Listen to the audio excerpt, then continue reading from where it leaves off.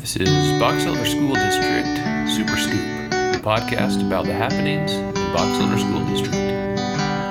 Today, we are with Superintendent Steve Carlson. Hi, we're here today with the podcast. David Blake and I, Superintendent Steve Carlson, are here with Amy Ayotte, and she is a teacher here in McKinley Elementary.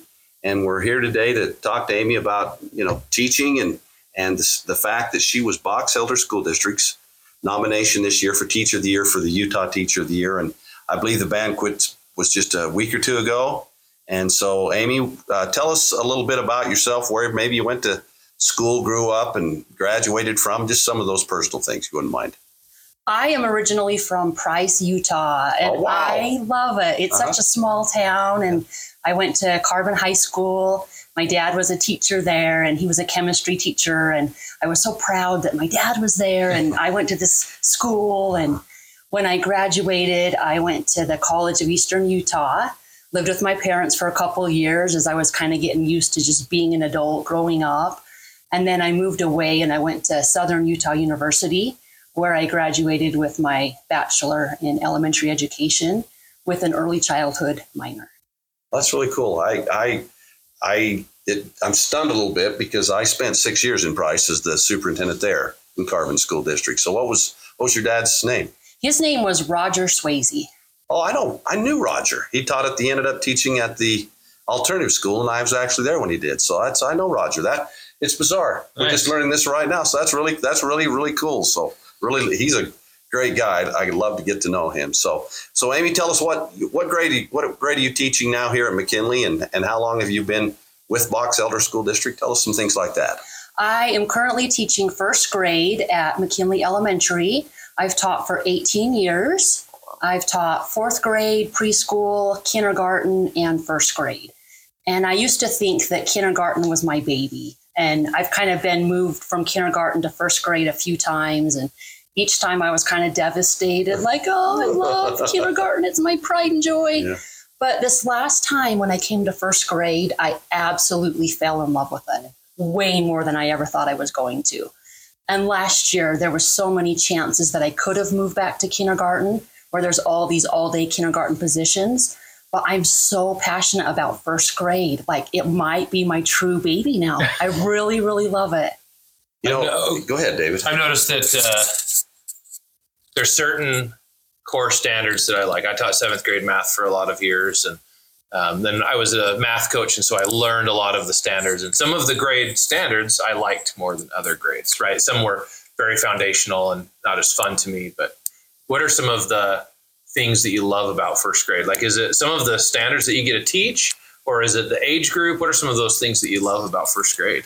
I think it's the age group. Like, the kids can do more, and they're just absolutely adorable. But then I'm super passionate about teaching kids to read. Like kindergarten, it was all about letters and sounds and trying to get them to read.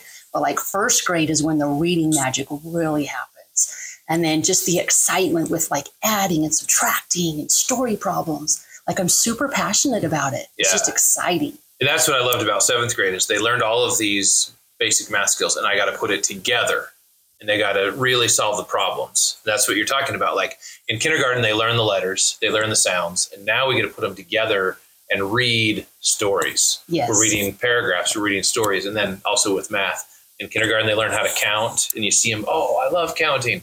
And now we get to put them together. Yeah. And you can apply those things. So, no, that's awesome. First grade is one of my favorite math content areas because of that. Like, they get to add, they get to subtract, and they start to understand, oh, the stuff I learned is for this. And so, I love that too. So, well, Amy, congratulations once again on being our nominee for the Teacher of the Year. Tell us a little bit about what the process was. What about the banquet? Tell us a little bit about how that all went. So I spent like the first part of June applying for this, and they asked you some questions. And as you're reading through and looking at everything, you're like, wow, I'm really qualified to do all this type of stuff, Yeah. But with some coaxing from my husband and my family, they're like, you totally can do this, And as you kind of look at each question and you kind of break it down and you really think about it, you realize that we're all teachers and they're just looking for just teachers and what teachers can do. And once you apply, then you kind of wait for a long time to hear if you're one of the finalists. Mm-hmm. And I felt really good about the process. I'm like, I think I'm going to make the top 5. I feel so good. And then you get the email saying that you didn't. And you're like, it's okay. I tried my absolute hardest. I feel really good about everything. And then you go to the banquet and everyone just embraces you and just makes you feel like royalty. And I was able to meet the Utah Teacher of the Year from last year, who happened to be my brother's roommate. Wow. So we were able to get a picture and send it to my brother. And it was just amazing. And then Sydney Dixon's right there and she's talking to you. And she's like, yeah, I usually come out and I watch all of the teachers of the years for the districts. I watch them teach and you kind of smile and you're like, wow, and it was pretty cool though. That's really and good. Like Mark Taylor, my old principal was there to support me. He showed me some pictures that he'd been part of or taken. Which meant the world to me. Yeah, that's really cool. Well, tell us, I can tell, as we sit here, it's obvious, and I'm sure the people hear that, the enthusiasm and the joy you have from what you're doing. And it's interesting, as you guys talked about grade levels and you did, my daughter has, what is she, 43 or so? She just barely got her teaching degree. She started 20 years ago and I told her to get it, but she had to have that first grandchild who now she's finally 20 years later getting it. But she wants to be a kindergarten teacher. And right now she's teaching 4th. And I can't wait till I get it. I stand absolutely amazed that you folks love kindergarten and first grade, because to me, it would be so hard. I was a secondary teacher, so hard, but you're getting these kids that to some degree, you have kids that know pretty much nothing and some kids that can probably read in kindergarten and first grade. How do you deal with that? And how do you make connections? We talk a lot about connections here at Box Elder School District. What's your favorite way to make connections? How do you connect with kids to help them feel wanted and to want to do well for you? I don't know. I think the connection just kind of naturally happens. Like the past couple of years, I've never had so many kids so excited to see me and giving me hugs. And there's my teacher, And when that type of stuff happens, you feel like you can really break down the walls and the barriers and just help the kids realize that they really can do anything. They can accomplish anything. I always try to use the word yet. Maybe we can't do it yet, but we will. Yeah. Let's keep working hard. We can all do great things. And I try really hard to kind of pair my students with students that can help them. Mm-hmm. So during our small group rotations that we do, I have some higher students with some struggling students. And I'm like, don't move on until this student is right there with you. You work together, you help each other. And it's been amazing to see them working so well together and building each other up. It's just exciting. Well, thank you. I just, when I come into the elementaries and I see this great work and enthusiasm and just thank you for what you do. This is, and many of us think of our jobs as callings as much as professions. And I get great joy. And then to speak with you and feel your enthusiasm. It's just really a joy. Tell us what are some maybe of your most favorite things about being a teacher and teaching young kids? I love just seeing when the light bulb comes on and seeing that students are getting stuff, that they're understanding stuff, that they're excited about what we're doing. We use a program called Secret Stories, and we have these posters all over our walls in our classroom. And I use it in conjunction with our Super Kids program that our district uses. And the kids are so excited when they find a secret in a word, and they're just excited, And then when I see that, I give them dojo points, which I call a smart point. And I'll talk to the class. I'm like, do you think we should give them a smart point? They saw something that Mrs. Ayotte didn't even see in this thing that we were looking at or whatever, And they cheer each other on, and they just love it. They love to shine, and they love to show me what they can do and how smart they are in this class.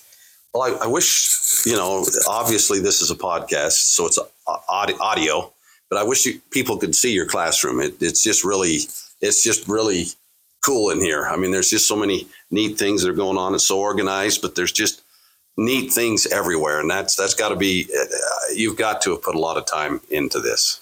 Yes, I definitely spent a lot of my summer planning how I wanted my classroom to be. And I made a lot of changes this year, and things have never went so well. And I think it's because of the changes that I made, as a teacher. Well, it's experience, here's what I found. Experience is absolutely the most valuable thing you can have, as long as you keep the enthusiasm and the positivity with it. Sometimes experience turns into a little bit of doldrums or whatever, but obviously this place is happening. So tell us what you're looking forward to most this year. I've said that I feel like this has been the most normal year we've had in about 4. And do you feel that? Are things back maybe a little bit more, if normal is ever to be again? Do you feel that way? Yes, I definitely feel like things are normal. Last year was very, very challenging. I had some really tough behaviors in my class. And so it was a juggling act to meet all the behavioral needs and all the academic needs. And this year, I don't have all the extreme that I had last year. And so I can really just focus on meeting individual needs, just teaching. It's just normal this year. And it's amazing to just be normal. Well, that is so true. And I said it to somebody just the other day. This year seems, I wondered after the pandemic and some of the things if we were ever going to be normal again, but it does seem that way. So David, have you had any other thoughts of anything you'd like to ask Amy as we go along here? Yeah. Steve had talked about experience and how it's very valuable. And sometimes we get in a rut and we think, I've done this for 5 years. I've done this for 10 years, whatever. You talked about changing some things this year. What are some things that you changed this year, and why did you decide to change those? Well, one of the things that I changed is I wanted to give the students chances to work in like centers or kind of more small group. And I kind of have 12 different small groups going on in my classroom, where just 2 students are doing this and then 2 students are doing this. And that gives me a chance to pull more kids and meet their individual needs.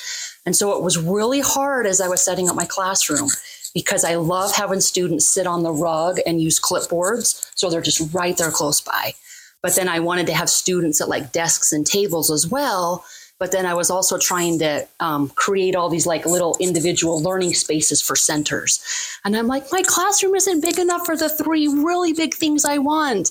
And so it's I would rearrange, and I'm no, this isn't going to work. And then I would change again. And it's the first year that I've done all 3 things. And it's just working so great. I love it. David and I did a podcast with a teacher at Young Intermediate, Valerie Yates, and it was very similar. Mm-hmm. And she's teaching science in the 7th grade, and she would have these stations.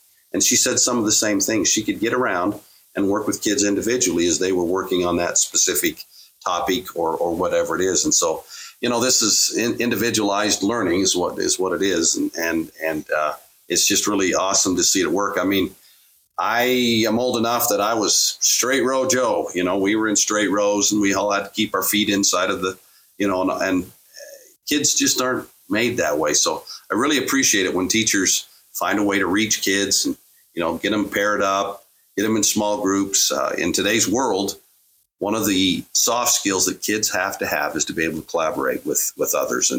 And that's why it's so awesome when you put them in groups to do this. So, Amy, any other thoughts that you'd like to share with us as we get close to the end of this podcast, or anything we didn't ask you that you can think would be awesome to share?